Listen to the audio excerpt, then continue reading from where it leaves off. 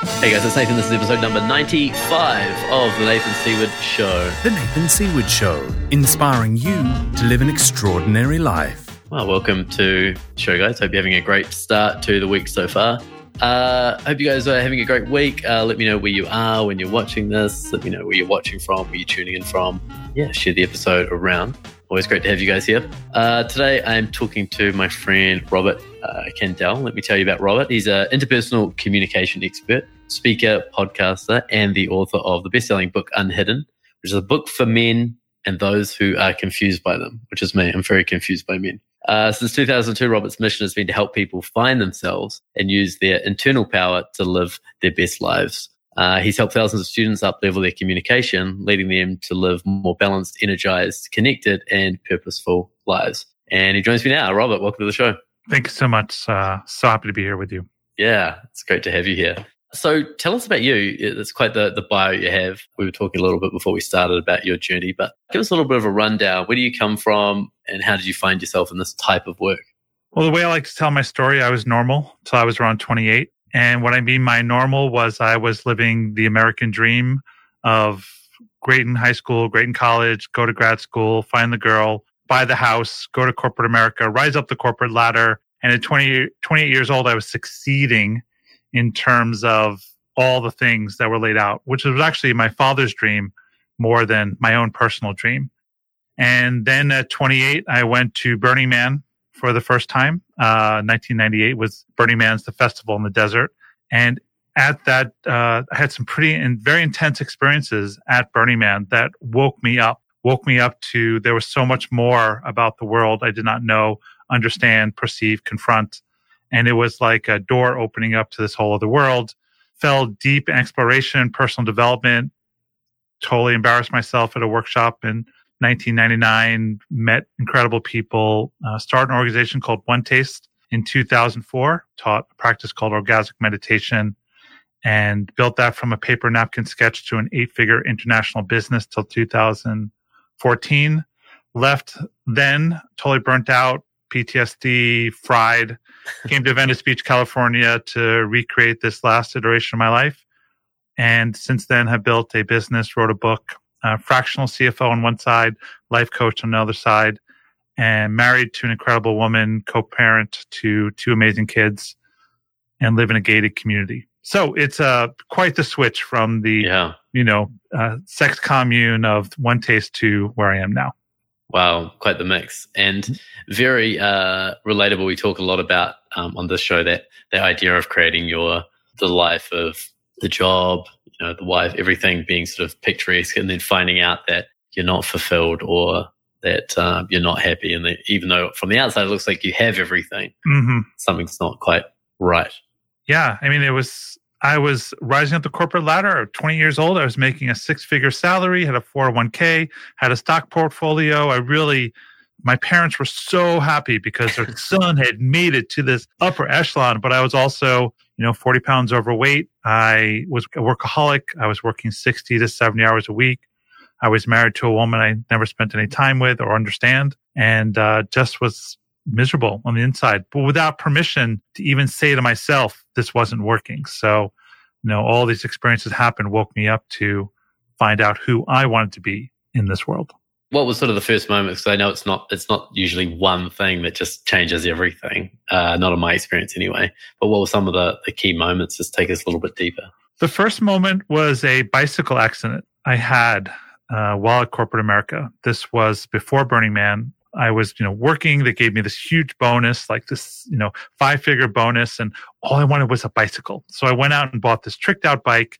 And the problem when you're working 70 hours a week, you can't ride your bicycle because you're working all the time. And so this one Thursday, or Wednesday or Thursday, I was able to go home early. So I went home 2 o'clock, 3 o'clock in the afternoon, or maybe that was later. It was like 4 o'clock, which was early, and jumped on my bike and was riding in a place called the Presidio in San Francisco, which is the old army base. Close and to the as bridge, twilight, right?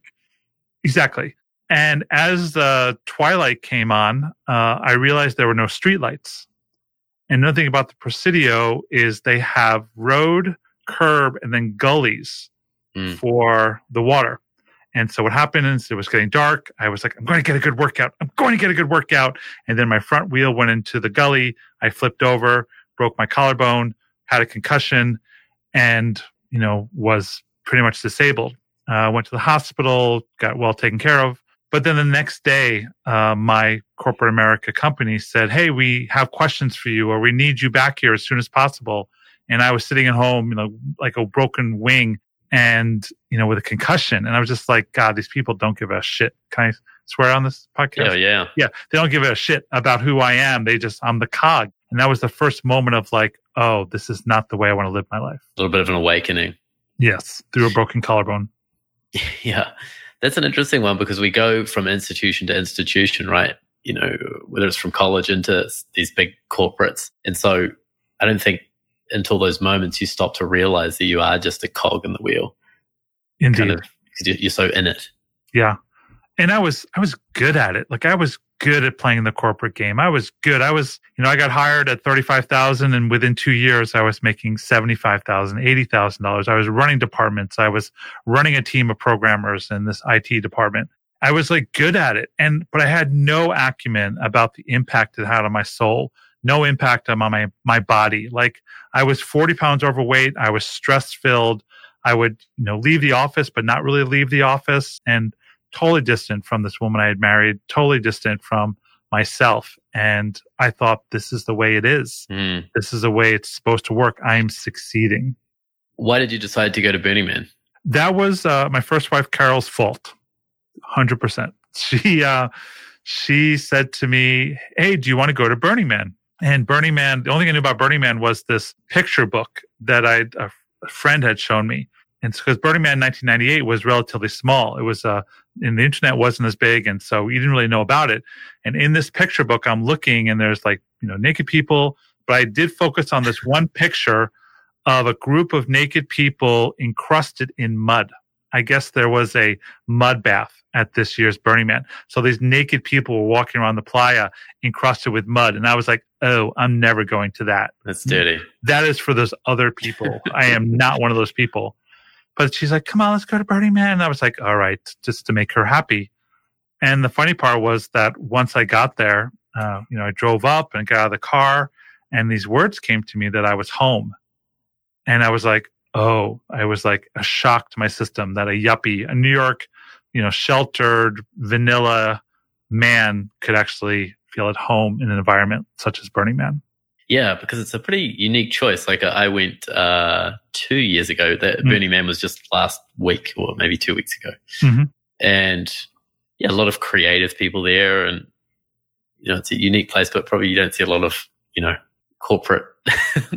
Well, now it's like the playground of technology. But they do set up these beautiful $1 million camps and they're actually under a lot of flack from the people who run Burning Man, basically saying this is not what Burning Man's about. Burning Man is not about, watching. It's about participating. And back in 1998, there was nothing even close to that. Right. So it was a big challenge for me. And little did I know how much of an impact it was going to have to wake up. I did magic mushrooms for the first time, psilocybin. Blew my mind open and I liked it. So it's like, wow. And then, people were all around naked and I was like my little mind. And so it was a pretty incredible experience. There's a lot of people haven't been, probably majority of people that are watching and listening to this haven't been. How do you describe Burning Man to people? Well, I can only talk to you about my 2003 last time I went, which was 16 years ago. My goodness. You due for another one? Yeah. Well, Morgan, my current wife will fly in and be there for 2 days. But anyway, it's a different story. Right. Burning Man for me in 2003, and what people have told me since then, it's just radical free expression. It's an opportunity to create a new name for yourself, a new way of being, to connect, to leave your cell phones home for a week. It's a time to be in community. Now it's like 75, 80,000 people, and they create incredible art. So for me, 2003, the 4 years I went, ending in 2003, was just an opportunity to see a new side of myself, to allow this hedonist to come out, to explore different parts of myself, which was really amazing and changed my whole life. Yeah. Just the fact that you did mushrooms for the first time, that would have been mean, that would have created a whole change. Oh, It's yeah. hard to go back from. Yeah. It's never stopped. Yeah. So where do we move from there? What you come back from Burning Man? What are the changes that you make? Well, at Burning Man, the story I didn't tell you was another epic change was my wife, Carol, came to me and said, hey, I heard there's this tent, this camp called Delilah's where there's orgies. Do you want to go? And I was like, yes, really was yes, it was like that high pitched. Yeah. I had a very rich fantasy life that was very hidden from her and everyone. And we had a very straight vanilla sex, like no conversation. So it was shocking that this woman I was married to obviously didn't know wanted to go an orgy camp. So all day I'm thinking like Delilah's orgies. Am I going to have sex with another woman? Am I going to watch Carol have sex with someone else? Like a little energy. It was like, you didn't really talk about it beforehand. Yeah, it was just like shocking that she even wanted to go. And so we rode our bikes over around 10 o'clock, 11 o'clock at night. And I'm really excited. There's the bass of the techno coming from the tent. And we open up the flaps and I see 300 men and 3 women. And obviously no orgy going on, at this. Not what I was expecting. So Carol became very popular. I was person non grata. And so then we left and I was dejected. I was so disappointed. But what happened was we started to talk about our sex life. Honestly, it was the first honest conversation I'd ever had with anyone in my entire life about my sex and desires and this porn I was reading and like all these things. And she was revealing all this stuff inside. I was like, oh my God. And so one truth led to another. And so when we came back to the world after Burning Man, we started to explore alternative sexuality. Went to a swingers club in San Jose, which I do not recommend. Started taking workshops, started, all these things. And just we became really curious about alternate possibilities. Formed a non-monogamous relationship, got involved heavily with this group called the Welcome Consensus, and just opened up everything, which etch-a-sketched every aspect of my being. Wow, this is fascinating because, maybe people sometimes think about doing this, but I'm not sure how many people have the courage to actually ever try that.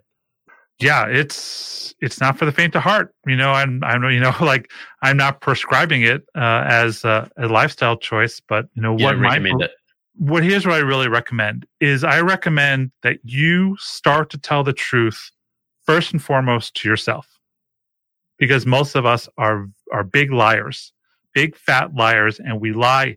I don't really want that, or it's not worth it, or, I'm bisexual. No, I'm not bisexual, or I have desires, or like we lie to ourselves. So first and foremost, I recommend telling yourself the truth. And when you have enough grounding in your own truth, then to tell your partner and your intimate friends the truth about you, and then invite them to tell you the truth about them. And then we're actually having honest conversations, because that's where life occurs.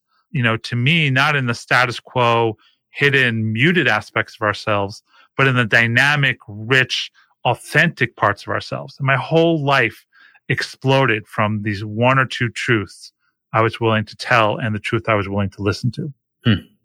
I love that. Let's say that a lot, actually. How do you recommend people getting honest with yourself? Is there a process you recommend people do? I often say journaling is a big one. Just start writing. Well, the first is to confront. What I mean by confront is to take down the blinders and see. When these thoughts come up, do you rationalize them away? When these ideas, oh, I'll never happen, she'll never go for that. If these things come up, oh, who am I to want that? All these little programs that we've installed and had our parents install and society install on us saying, you can't have that.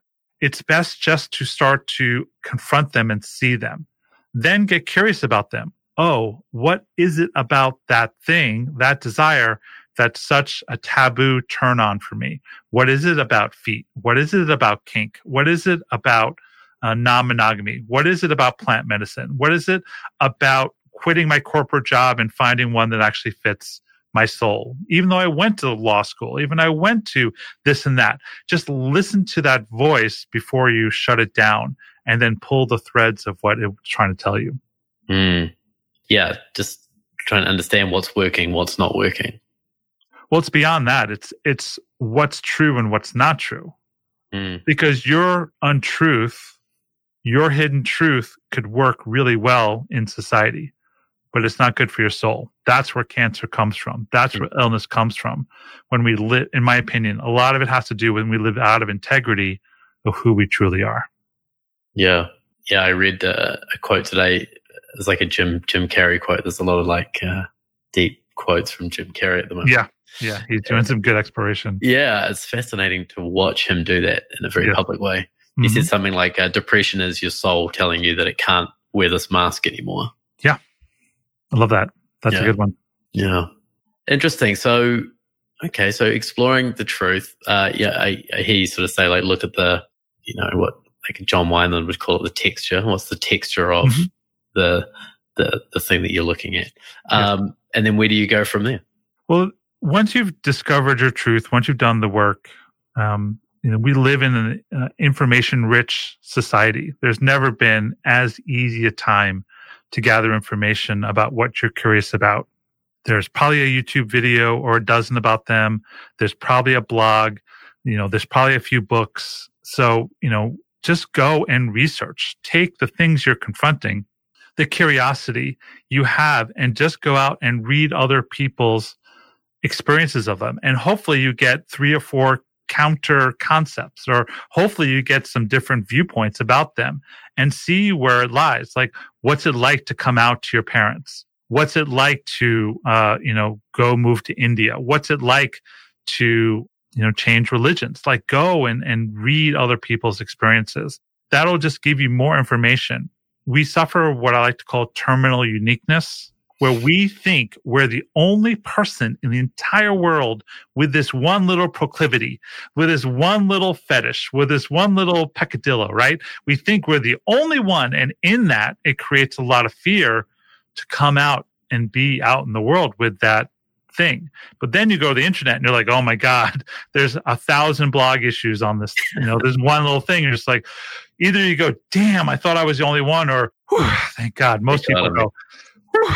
So go and research and see what else is out there. Stop the crazy making thought that I'm the only one with this thought, and then learn from, the rich information sources out there on any topic that's possible. Yeah, it's I've noticed a lot in New York. A lot of times I feel like, God, I'm so like lonely here, and I feel very overwhelmed by everything. And then once I mention that to a few people, they're like, oh, everybody feels lonely and overwhelmed, even though there's 8 million people right outside the window. Exactly. And as soon as you start talking to people, that is actually the common ground you have with them, that you feel the same way. Right. And then what do you do when I'm lonely? There's something wrong with me. I'm an X, Y, X, Y, or Z. I'm a loser. I'm fat. I'm lazy. I'm unattractive. I can't talk to someone. And then self-flagellate. And what we do is we get stuck in this loop of I'm lonely, I'm miserable, I'm a bad person, which increases the lonely, which has us feel more like a bad person, rather than taking the energy of, because we see everyone else doing it, oh, maybe there's a meetup I can find. Maybe there's a professional organization I can go to. Maybe I can actually talk to that person I'm attracted to at work. Like, instead of taking the energy of beating ourselves up, take the energy into creating the life that you truly want. Yeah, using it proactively. Yes. Yeah. Yeah, it's interesting that the loneliness and the self-flagellation. Yeah, it's an interesting one. Oh, that's what I was going to say. Like, the shame seems to be a big one. Like having shame.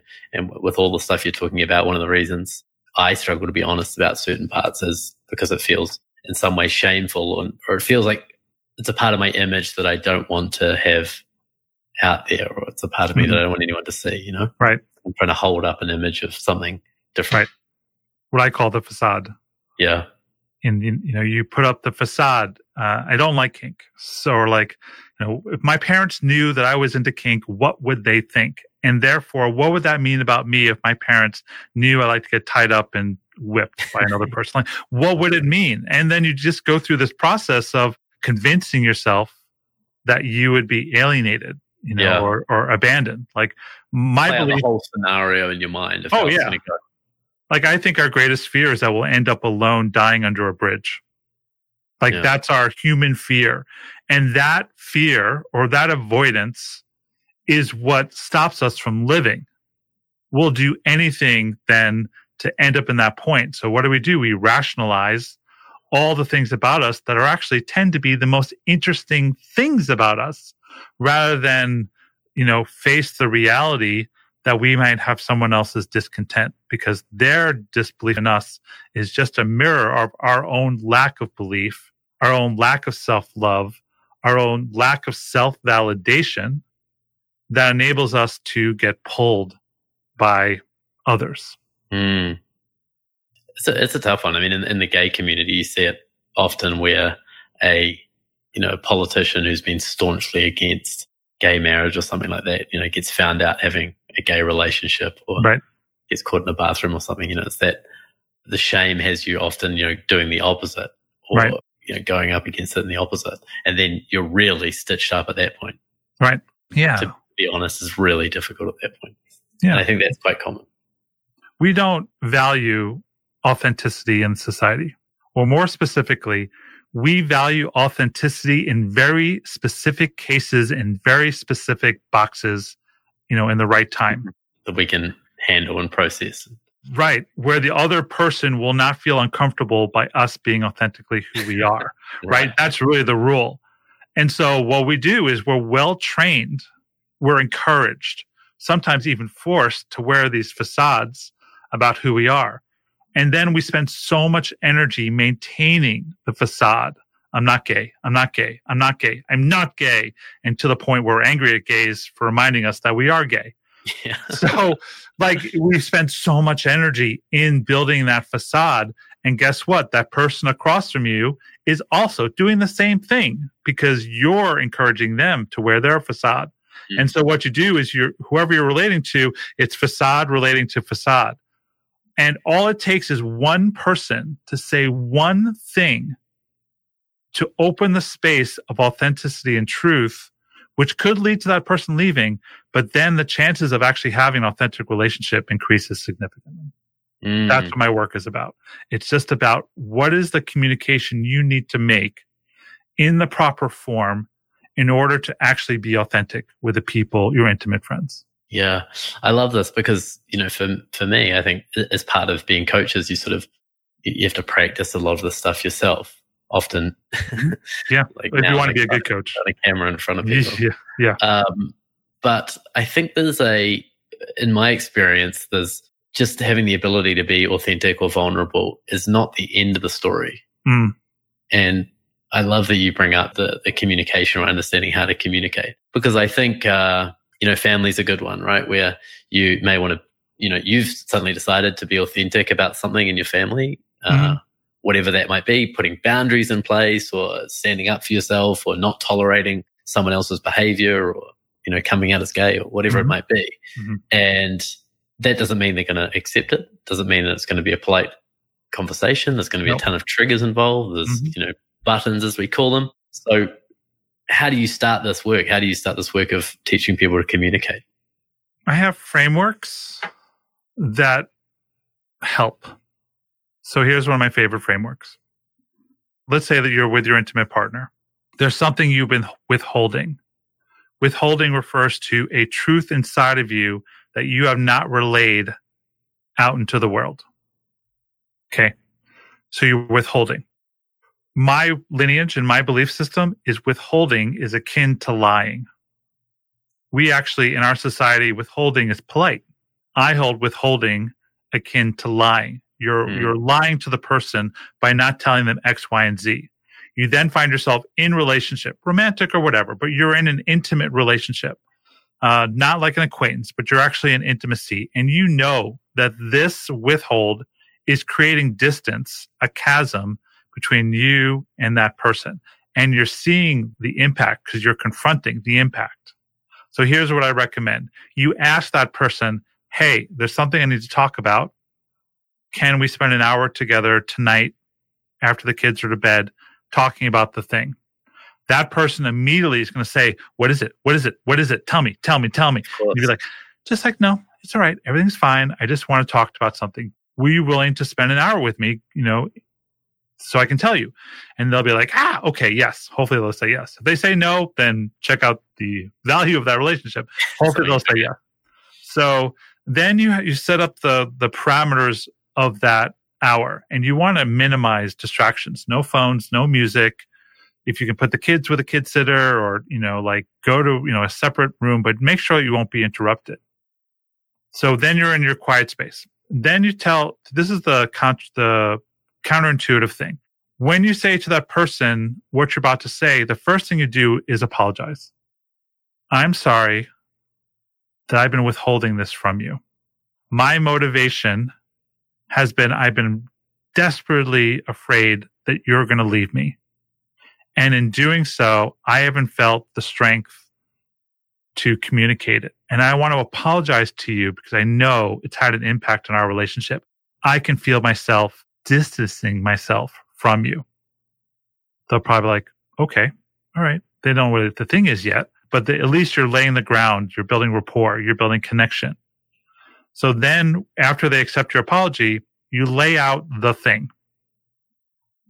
Last year, when I was on that business trip, I went to a strip club. I got a lap dance, and then she gave me a hand job. I don't know, whatever. This thing happened. Specific, probably. Yeah, specific, but you're not explaining your motivations. You're not trying to make it better. You're just saying the thing. Then you shut up, and then you wait.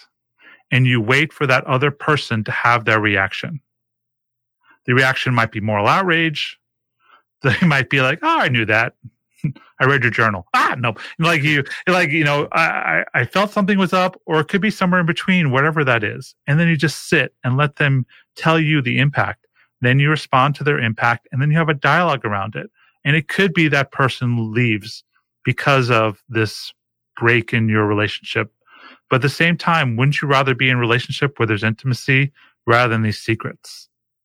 And by be willing to say this thing, this communication opens up the door for them to tell you things. And all of a sudden you're authentically relating rather than lying. And is this something you think you have to ideally build this foundation early on? I think if you want to have a masterful relationship, yes. If you want to have a mediocre relationship, which most people do, then no. Live inside the mediocrity. If mediocrity works for you, go for it. Live it.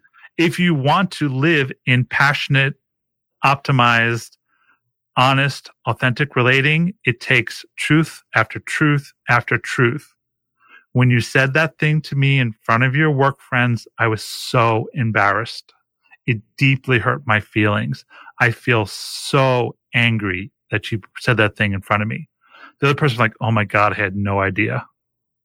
Like, those are the kind of communications if you want to be honest. Otherwise, what people do, especially women in today's society, they push it down, and then the withholds create chasms, and then you break up in 6 months anyway.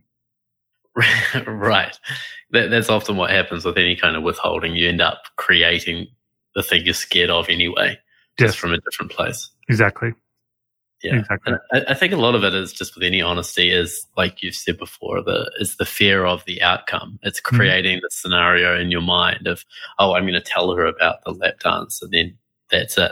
I have to prepare myself mentally that she may leave me after this conversation. True. I'm not ready for her to leave me right now, so I'm not going to go there. Right, and so that's what most people do. And the reason most people do that is because we're external validation junkies. We are constantly looking externally from ourselves to perceive our value. If we're with that attractive woman, if we have the successful partner, if we have the right car, the right bank account, if it looks right, we have, all our belief in who we are and how well we're doing in today's society is based on something outside of ourselves because we're junkies.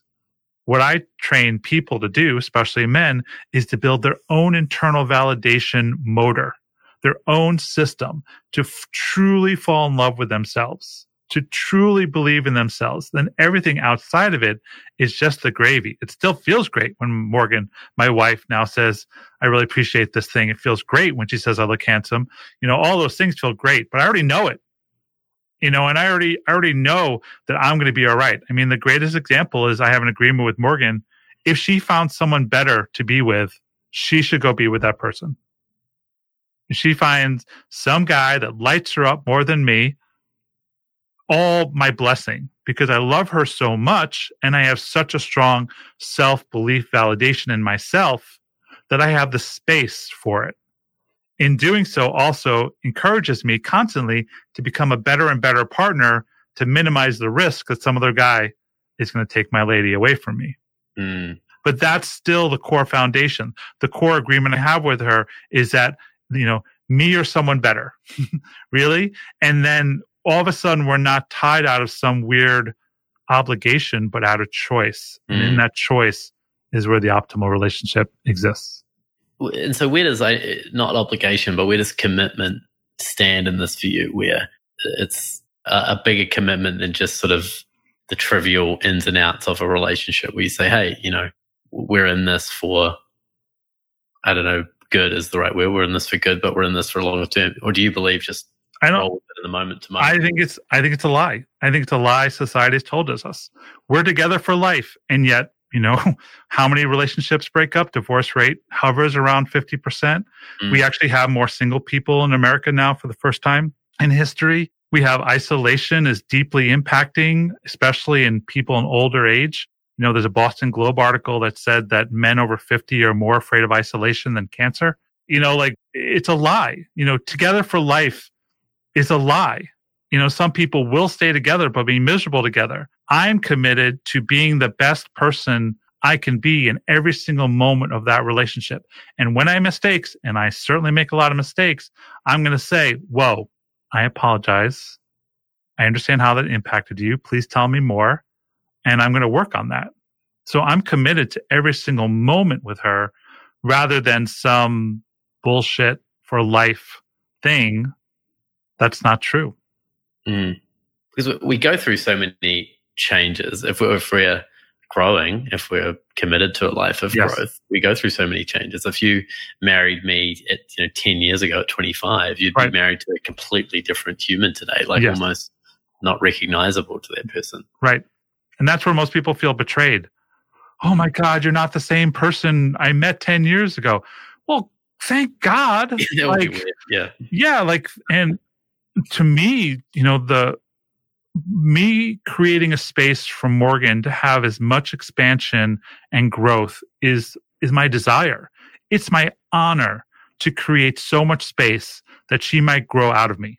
Right? It's hilarious. It's just it's ironical. It's like, I want her to have all the opportunities. And there's no rules on my side of what she can or cannot do or experience. I want her to be a free woman. In being a free woman or creating that space, my belief system is that's going to make me the most attractive rather than some tamped down prison-like structure that most people create in relationships.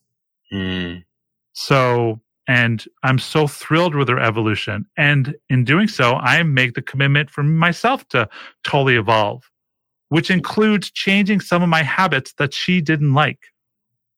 Because I had the choice of being the single, non-monogamous person when we started and her not liking it, to me being like, I wonder what monogamy would be like. Let me go check that out. And in the evolution of that, which continues to evolve, I've learned so much about myself. So it raises the point around compromise. At what point do you have to compromise, and at what point does it become toleration? I don't believe in the power of compromise. I think it's the detriment of relationship. I think compromise equates to acquiescence, and we have a lot of acquiescence to keep the relationship going. And I think that's where the truth isn't told. So I think compromise and acquiescence sucks. I believe in extending the conversation, continuing the conversation till both people feel right about the decision. Maybe not happy, fun, joyous, but feel right. There's a difference. There's a difference in terms of, wow, my choosing monogamy for the last 2 years has been the right thing, both for myself and learning about myself, but for the relationship. Was I happy about it? No. Am I happy about it now? Not a big deal. So, but the growth from it has been remarkable. So continue to talk about it, to show, to be honest, to reveal, to be authentic, to continue the conversation. That's where the masterful relationships come from. Not one of us quitting until the real truth is told. That's what I recommend. And it sounds like the growth is kind of a little bit unexpected for you. Oh, for sure. Like, when we got together 4.5 years ago, I was like, listen, I am not a monogamous person. I'm never going to be a monogamous person. If you want monogamy, look elsewhere. I'm not your guy. I'm not your guy. It was a little haughty. It was like, I like the word haughty. It was a little arrogant. And then 6 months later, she's like, well, this non-monogamy is not working for me. I'm leaving. And I'm just like, I'll do anything. Okay. I'll change. Because she's Morgan. She's the love of my life. And so then she said, okay, let's try. If you want to be with another woman, I'll join in. And I was like, yes, that works. I'm a total yes to that. And so we found the right relationship at that time. Tried that for about 2 years, and it didn't work at all.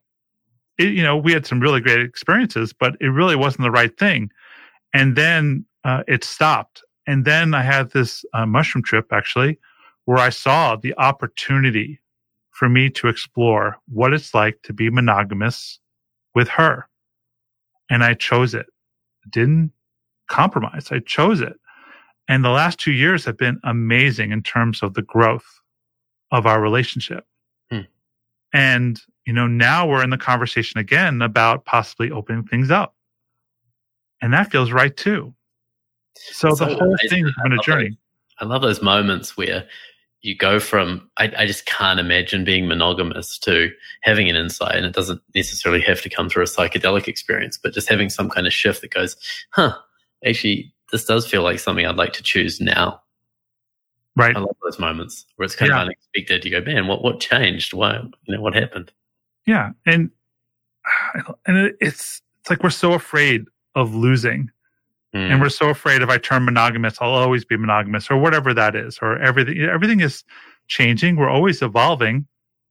But it's the willingness to say, like, these are the things I don't like about monogamy, blah, blah, the conversations, the depth. Her patience was extraordinary. My patience was extraordinary. And we found ourselves deeply knowing each other more and more from that experience, which I'm so grateful. I've grown so much as a man just by my willingness to speak the truth, her willingness to hear it, her truth, and my willingness to hear her truth. That's been the growth as a man. Yeah. Because I know that we have a ton of guys watching this going, how the fuck do I get my wife to bring somebody else into the relationship? This is impossible. But you're saying it just comes from a lot of honesty and a lot of challenging conversations, I would say. Yeah. Because, most guys have that fantasy. They think about it constantly. They're watching porn. They're living outside their relationship, and their wife, it's like either knowing it or not caring. And then the mediocrity hits the relationship. What are you thinking about? The guy's thinking about a porn thing he saw. Oh, I think about the job, like not being honest. Well, you're creating distance. Every time you lie, you create a little distance. Rather than it's like, wow, I watched this great porn thing. And she might say, really? Let me watch. And all of a sudden you're just like, oh, you don't have to be a chameleon in your own home with your, you can actually be who you are. I'm not saying this is easy. I'm saying quite the opposite. It's like, this is a difficult road to walk on, but I can tell you, if you're willing to build the practice of it, you'll have the most epic relationships of your life. Yeah, I think it's, can you hear the sirens? It's very, very New Yorker. Very New Yorker. Yeah. Never stops. Never ever stops. I think one of the addictions in life that I see is people want to be comfortable. That the goal seems to be comfortable, and it doesn't matter whether it's a job or a relationship. Comfort seems to be the goal, and anything that challenges comfortability of things seems so unacceptable to so many people. They just can't even bear to face a moment of discomfort in a conversation or a relationship or an exercise or journaling or anything like that. Yeah. Yeah. Because, and it's not even, I think, the love of comfortable. I think it's the fear of being uncomfortable, which is two distinct things. We're afraid of what the impact of being uncomfortable is because we're not trained to learn to love the discomfort. We'll do it in some places, like we'll go pay an hour for a yoga class and getting that downward dog and stay in that position where our shoulders are shaking, we're very uncomfortable. And we'll leave that class, we're like, oh, I'm so amazing. I stayed in that downward dog an extra 5 seconds. But we won't do it in a relationship. That's all the exercise is. Exercise is making yourself really uncomfortable for a short period of time. So for the other 23 hours of the day, you can feel a lot better than you would without it. Right. Yeah. I mean, exercise by its very nature is tearing of muscle. You're actually physically tearing the microfilaments of your muscle so they can repair and build. But we won't do that in relationship. We won't, we'll walk home and have the same conversation and the same, life every single day rather than just be like, I hear about this ayahuasca stuff. Are you curious about that? Or like, God, I'm working this job and I really want to quit. We won't do that. We won't be honest with each other out of some fear of discomfort. Something. Yeah. So we've touched on it a little bit, but your book is called Unhidden. Yes. Why hiding? Why is hiding the thing you went after for men? Well, because we're trained to hide. We're trained to live in small little boxes and tell the truth in very specific times. We're trained to only show the right part of ourselves that will avoid discomfort. And when I coach people and I teach people from business CEOs to personal relationships, it's the second you reveal some part of yourself, also known as vulnerability. Like I'm reading a book about conflict and the beauty of conflict, it's called. And it's all about that one moment when the executive says, you know what, guys, I think I've kind of screwed up around this leadership thing. That's where the teams tend to congeal rather than the stoic, everything is fine, everything is fine, everything is fine. Because we hide because we are afraid of what the response will be. And to me, if you want to expand and evolve, you have to be vulnerable and stop hiding. That's the whole thesis of the book. Yeah. Why do you think, in my experience, and I think other people's experience, men just seem to be a little bit slower to come into this work? Yes. At the moment. So, it's personal development. If you look around, it's sort of 75, 80% women. If you look at this podcast and all the people that watch it, like it, comment on it, is 90% women. Yep. Why is that? Like, what is having men not come into this work or not want to look at this stuff? I didn't plan to write a men's book. It was actually a recommendation by my book coach, a woman named Kelly Notaris of KN Literary Arts, who I highly recommend. She's the one who said, hey, you should write a book for men. I was like, What I'm seeing happening, and statistics really prove this, is that the patriarchy has been around for 6,000 years, depending on which historian you like to listen to. Right. And what we've seen in the last 170, women's suffrage movement, 1848, to the 19th Amendment, women's right to vote in America in 1920, to the schooling system shifting in the 1960s, the last 50 years has been this evolutionary, exponential change in terms of women's power in society. I'm not saying they're equal in any shape or form. I'm just saying the change in the last 50 years from schooling to women in the boardroom, to women entering the workforce, to the loss of jobs that were predominantly run by men. There's really been incredible epic changes in the last 50 years. So men had 6,000 years of being in the power position, and all of a sudden the last 50, things are shifting. And they have what author Michael Kimmel likes to call aggrieved entitlement, the belief that they deserve X, Y, and Z, the job, the power position, and it's changing quickly. And instead of men saying, oh shit, I've got to learn some new skills, men are digging in to this aggrieved entitlement and using force rather than power to maintain this position. And in doing so, actually getting run over by the rise of women in today's society. Kind of left behind in a way. Yeah. Men, I wrote an article, Men Are Heading in the Wrong Direction. And my mission is to say, hey guys, like this could be the best time in our entire history to be a man. We have women's empowerment. We have women earning their own money. We have women opening up their sexuality. Like this could be the best party ever. And instead, we're sitting with our hands crossed, watching video games and, masturbating to porn. Like it breaks my heart to see the potential for the best time for the genders and all sexual orientations to come together to have the best party, but instead we're actually avoiding and non-confronting. Yeah, it's kind of upsetting in a way. Yeah, and I think there's a lot of disappointed women. Many, like, hey, where are all the men to keep up with me? Oh, they're watching video games. Oh, it's the word. Michael Kimmel, he's a really great author, especially around men's work. And he wrote I think about a dozen books at this point. He wrote a book called Angry White Men, which is really interesting. He also wrote a book called Guyland, which talked about the concept of adolescence. Adolescence is a relatively new term, less than 100 years old.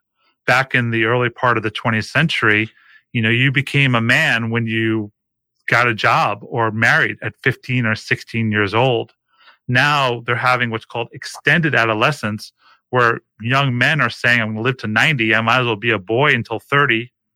And women are in their 20s chugging along, looking for men, and all they're seeing in the field is a lot of boys. Now, I'm sure your audience are actually men doing the work, so I'm actually not talking to you at all. Like, I know there's so many great men. John Weiland is a good friend of mine and someone I deeply respect. I mean, there's a lot of great guys out there doing great work and a lot of great students. But if you look at the bell curve, there's still this huge portion of men who are not stepping up to the possibility of this dynamic 21st century. Yeah, it is a real digging in, a real resistance. And I love what you said. The opportunity is this unexpected growth, this incredible growth, if you lean into it, embrace it. And I guess it's, I was just talking to a woman today that her partner is not really keeping up with her evolution and her growth. And that causes sort of some insecurity in him that has him dig in even more, right? Oh, yeah. Which can be the challenge. But if you can go through that insecurity, or if you can, so much of any of this kind of growth is learning to be a beginner again, learning to fumble and make mistakes again. There is a tremendous amount of growth on the other side of it and possibility available. So much possibility. And I mean, for guys who are happy with their life or happy with their relationships, happy with their status quo, this isn't going to apply. Like, really, like, we're changed by inspiration or desperation. Most of us are changed by desperate times where things get really bad. That seventh relationship ends after 2 months. The woman leaves. We get to the point where we're like, maybe something's amiss with me. But if you're happy with your status quo, then don't listen to a word I'm saying. But if you are unhappy, some degree of your life, your family life, your relationship, your health, your intimacy, your sex life, there's something amiss. My recommendation is just to turn and face it and confront it. Listen to that voice that's saying this could be a little bit better. From this place, your whole life only get better when you put your attention on it. When you turn your attention on something, it grows. I'm not saying you'll stay in the same relationship, but you'll be more you in whatever relationships you are in. This applies for me, like, directly. I noticed in my dating and my relationships, like, I'm quite an intellectual person. I'm in the personal development world, so I can talk about a lot of concepts. And sexually, I was very active, and very comfortable in that regard. But everything between the head and genitals was missing, right? Like, any feeling in here, or any emotion or any expression was really stunted. And so I had a bunch of guys that I was dating that said, hey, I'm just not feeling it. Or, hey, the spark isn't there for me. It happened like a couple of times in a row. And I was like, fuck, like, what's happening? What am I doing? Yeah. And I realized it's because literally they're not feeling me. They're not feeling anything. We can have a good conversation. They find me interesting. Sexually is fine. But there's something emotional missing. There's something missing. So that's how I had to confront it. This is like within the last year. There's some work available for me in that emotional stuff. Right. And what a gift those guys gave to you. No, fuck them. What are you talking about? It was horribly painful. Sorry, bad boys. Bad. Exactly. Boys. Yeah. But what a gift they gave you, from my perspective. A gift they gave you in that feedback, to just say, you're a great guy, you're a great talker, you're a great makeout, but I can't feel your heart. And I want more. Like, that's what people, I think, need to do, rather than sitting in the the half-truths we like to feel comfortable in. And it doesn't have to mean you're splitting. It just mean like, hey, I have this new bottom line of I need to be able to feel you. I need to be able to you to tell me the truth. I don't want to be blocked out. I want to feel more important than the television. I don't want your phone in the bedroom. I want you in the bedroom with me without any clothes on, without any distractions. Like, these are the kind of things that we need to tell each other, not from we often tell it from a place of bitchy or nagging. Tell it from the soft, vulnerable place of just like, this isn't enough. I want to be with you, but we got to work on this. And if you don't say that and they don't change, well, guess what? They might not even know. Like, I didn't even know the depth of how chauvinistic and misogynistic I was when I started this work. I didn't know. I thought I was just this nice guy. And, the feedback I got from women and from great teachers changed me into the man I am today. I am so grateful. Yeah, I'm grateful for it as well. I think I have an ongoing story, from childhood that I'm not good enough, and I'm always looking for evidence for that. So I find when I get this kind of feedback, a lot of the time it'll trigger me not being good enough, and then I'll just shut down or wallow, And so what I'm learning now is kind of going, okay, well, yeah, that not good enough feeling comes up, but that's not who you are. That's just a feeling, and you can actually choose to take the feedback and be proactive rather than just packing up your toys and running away. Yeah. I mean, that was, my life, you asked like moments in life, like there was Burning Man. And then 6 months later, I was at my first workshop on sexuality. And I was with my first wife, Carol, and about 18 people who are much more experienced. This is my first time in anything like this. And I do the introduction to who I am. And I thought I was clever and smart. I thought the teacher was going to invite me to come teach with him. The people would clap. And instead he said, "Hey, do you know your wife's crying?" And she was sitting right next to me. And I had no idea of how chauvinistic I was and how I impacted her. I had no idea, no clue.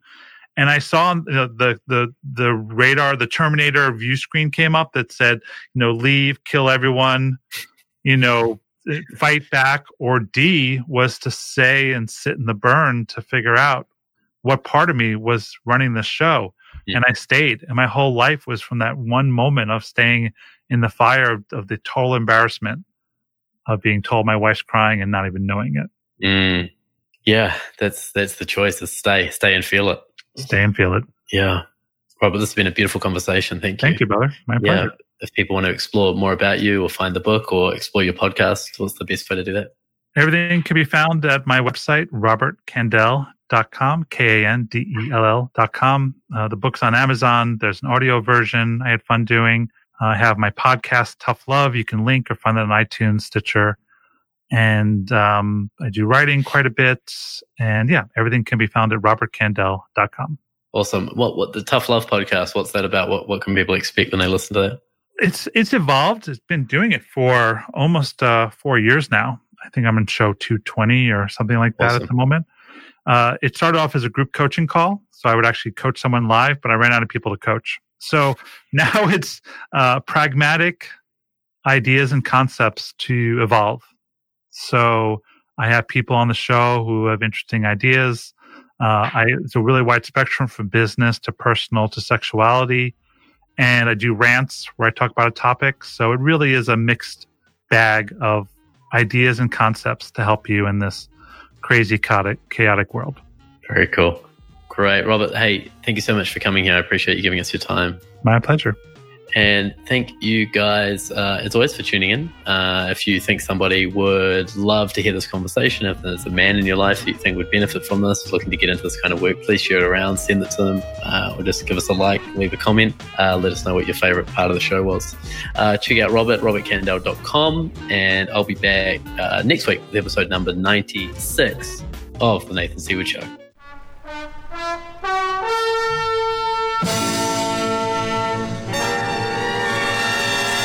That was The Nathan Seward Show, inspiring you to live an extraordinary life.